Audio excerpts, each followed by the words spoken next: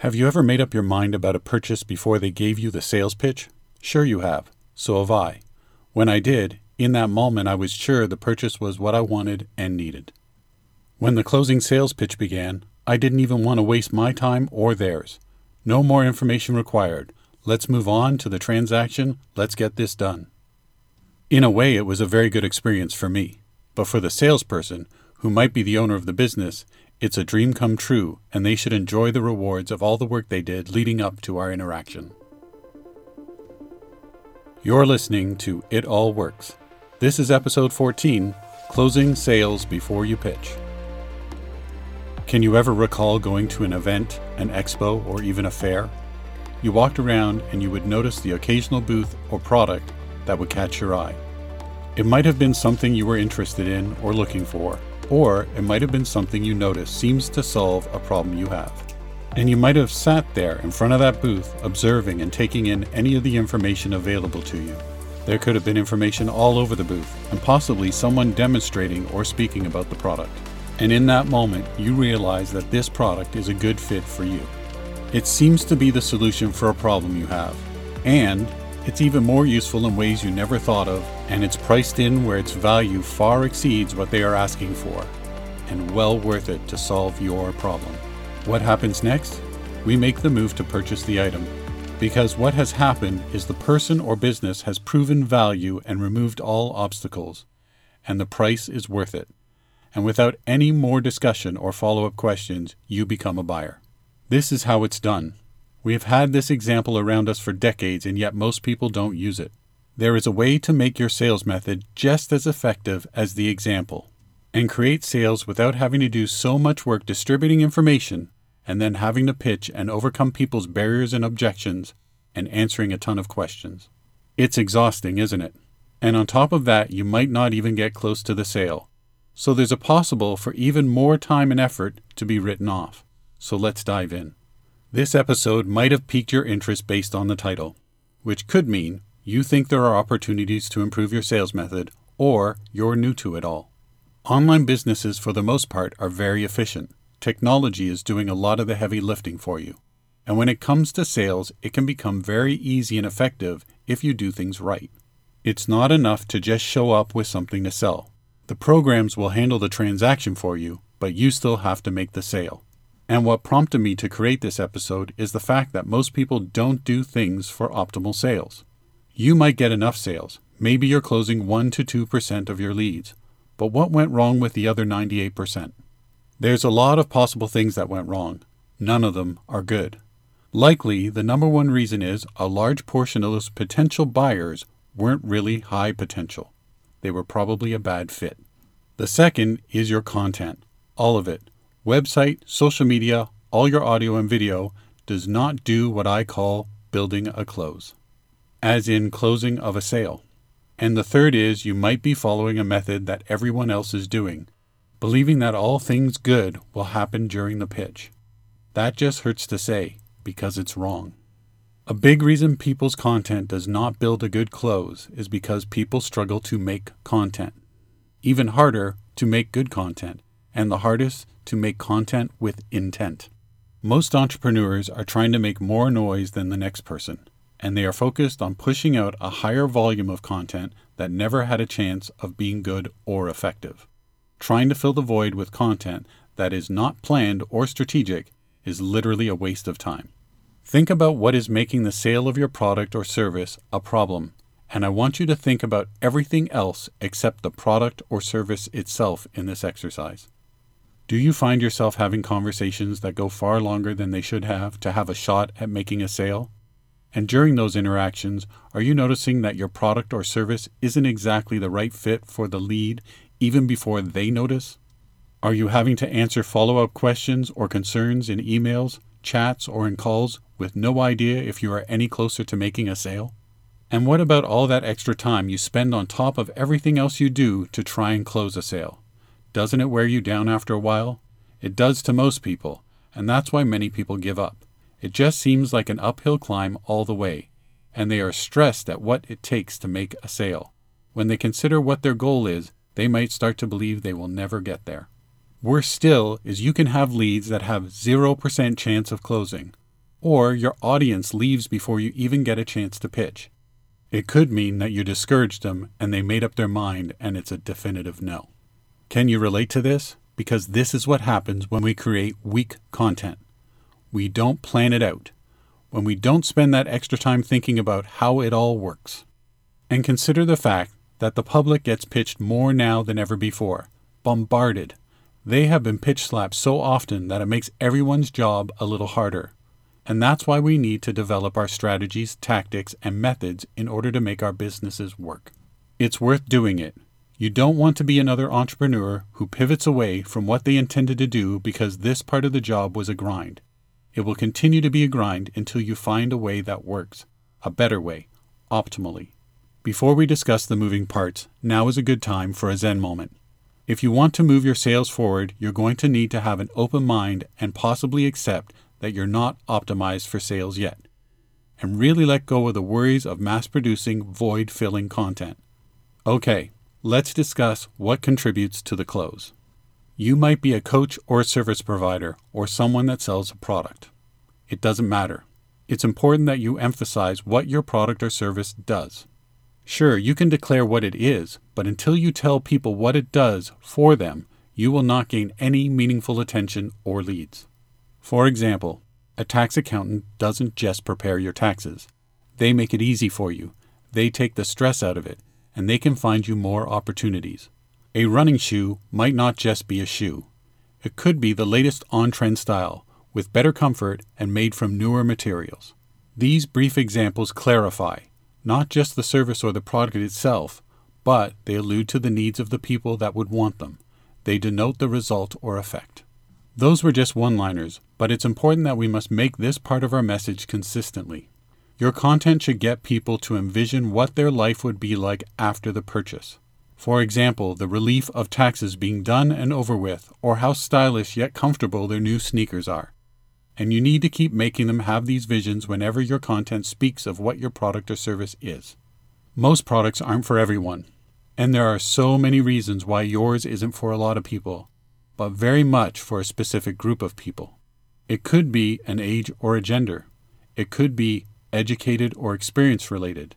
It could be time or place. And then there is the more personal and detailed reasons that revolve around a specific problem. Clarifying who it's for is a big part of the equation as well.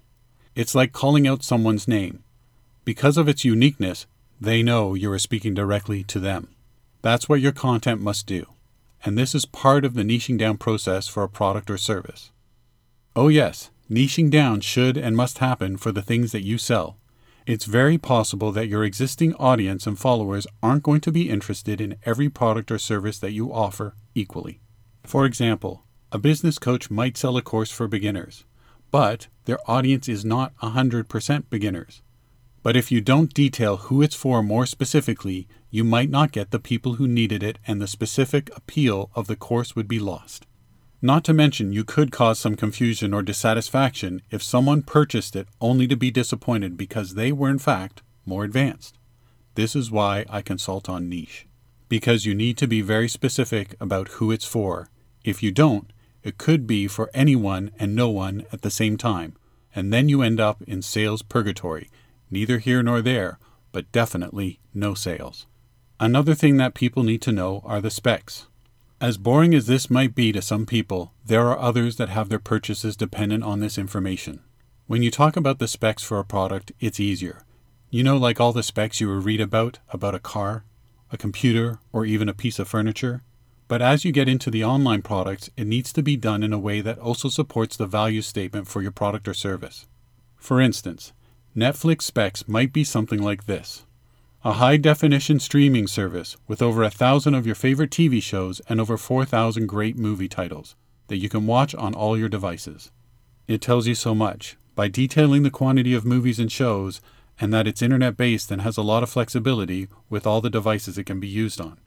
When they offer this for $8 a month, how can you argue with that? It makes the sale of this service so much easier for them when they share the specs. For each coach or consultant, it could look different. It could be something like this. An initial discovery call with 6 months of weekly calls 1 hour each over Zoom. Recorded calls for you to have access to during the length of the contract. emailed monthly reports and supplementary guidance, and a final review and postmortem report on progress made plus guidance for next steps.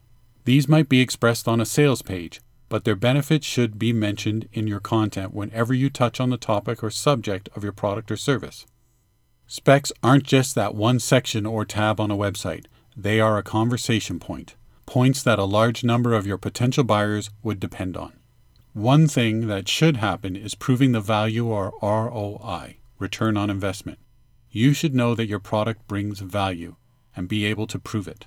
There are those that can prove it, and others that just believe it. And then there's the ones that don't really know. It's very difficult to create content, market and promote something when you aren't even sure it's worth what you're asking. And it can become very stressful if potential leads walk away from it because they didn't see the value either. I know there are people that are fine with selling anything if someone is willing to pay for it, and have no problem trying to get $2,000 for something worth $500. They have no remorse if someone doesn't get value from their product. They bought it, it's their problem. But for most everyone else, there is a big connection between selling something that gives the appropriate or high value. It's guilt-free. You know you're giving them something worth their money, so you don't need to worry about your reputation taking a hit from that aspect. Proving value is about knowing exactly what it does and what it is worth. If you create a course to help people grow their Instagram audience, you must be sure it will work if someone follows your guidance. If you're going to help someone solve a problem, you should know what the market rate is or what it's worth to that person to get the problem solved, and price appropriately so you can then have the value or ROI statement within your content. The mistake often made is people delivering information through their content like a jigsaw puzzle in a blank box, with a few pieces missing. And you're asking people to imagine what the complete picture will look like when it's done. That's really difficult for them, and this is what contributes to difficult sales. You need to make sure they get a clear picture of it, repeatedly, and you can't have them fill in the blanks where you have left out details they might need. The value statement must be there, for your sake and theirs. And of course, we can never underestimate the power of good reviews and endorsements. Reviews make great content additions on websites and sales pages. They are there for the group of people who use them as a measuring tool and reassurance for their decision. However, I see endorsements having a stronger impact, and the more authentic they are, the better. If you have customers who are compelled to post about how great your product or service is, it's always a good idea for you to share that with your following and also ask permission to use their post in off-platform content. Having a variety of different posts shows that you are not curating your endorsements and just sharing them as you find them. Having endorsement videos within your own videos or presentations can help people envision how they would expect to feel after buying from you. When you look at all the ways you can bring clarity about your product or service with your content, you probably realize you shouldn't run out of ways to level up your sales game. But it is important to come to this from many angles. It is a combination of all these things that makes it work so well, and it gives you a lot more content ideas to work with, so you should never run out of content with intent. The effect of bringing in so much clarity is that you will be telling people who would benefit the most from the information they need to hear in order to invest more time listening to you. And then you are using that time to answer any questions they could have about the product and assuring them of your value and reputation. You are doing this so people get the whole picture, and you are empowering them to make the decision without you leaning on them. It's true that people really don't like sales pitches. They prefer to make the decision on their own without being pressured. So when you have done this work with your content and presentations, you will make the decision process easy. That's what we call a no-brainer. Have you ever seen the movie Jerry Maguire? There is a scene that when he just got fired from his job, this is after he wrote a memo/mission statement for the future of the company he worked for. His creation outlined something that was counterintuitive to the goal of the company, and that's why they fired him.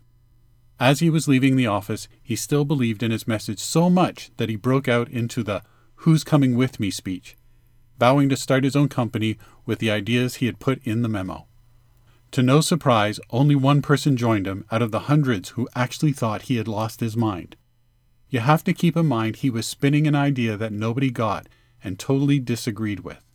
This scene is exactly what most entrepreneurial sales attempts look like, and this is why so many have 1 to 2% of their audience become buyers, and that's way too low. The whole idea of doing all this work before you even attempt to pitch someone is what I refer to as the 90-10 rule. You do 90% of the work it takes for someone to make a purchase from you. You make sure to give them the information and the clarity so that they don't have to ask you for it, because people really don't want to have to ask. You do everything you can so the only thing that's left for them is that 10%, and the bulk of that 10% is someone asking you, "How do I get one of those?" or "How can I hire you?" That's the best task you can leave your audience with. You actually want the experience of buying from you to be a positive one. When that happens, the positivity extends into the product they got or how they feel about working with you. And that's just fantastic branding. The experience of buying from you isn't about how your website handled the transaction. It's about how positive they feel about their decision and the transformation they are looking forward to as a result of your product. Most successful content is like drip feeding the information from within a pitch, without pitching. But it has time to be more specific and detailed and more generous. It's not rushed or pressured.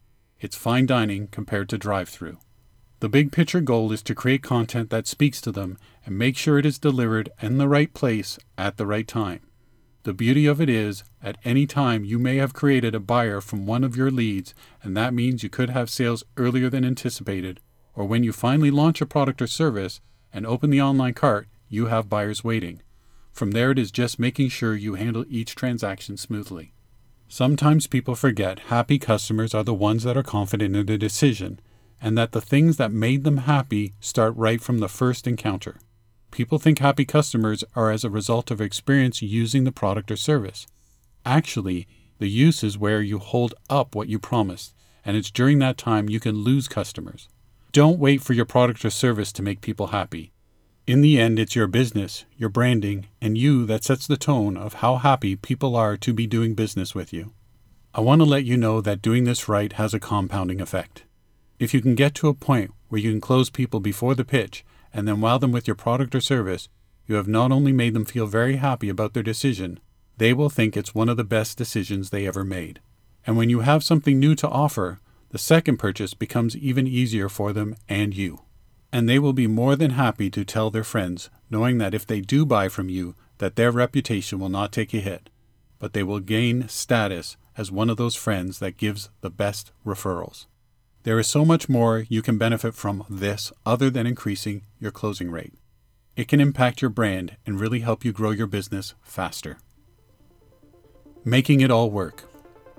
2 things you can do to get you started improving your sales information are very easy to do, and they are necessary. First, you need to detect and look for the signs and where problems are. You need to take a close look at what happens when people consume the content you provide that is directly related to your product or service. Is it the posts or blogs that get the least reads or view, lower engagement, and less interactions? When this happens, it means they are detecting a pitch and they aren't even close to wanting to hear about it. They don't like the approach. It could just be the copy or the bluntness of it. They haven't warmed to the idea of buying from you, so they just might show it by avoiding that content. If you're doing a webinar presentation with a pitch at the end, and your audience leaves during the pitch, there's definitely something wrong, and you'll want to fix it before you waste more time doing more things with results that don't cover costs or pay the bills. The other is to track every bit of information you get about the sales you do make and the ones you don't. It's important to do this instead of accepting the results and not fully understanding why they were what they were. There will be things about the sales you did make that will show you what you have done right, and the same for the sales you didn't make. It would be valuable information to know what particular thing failed you.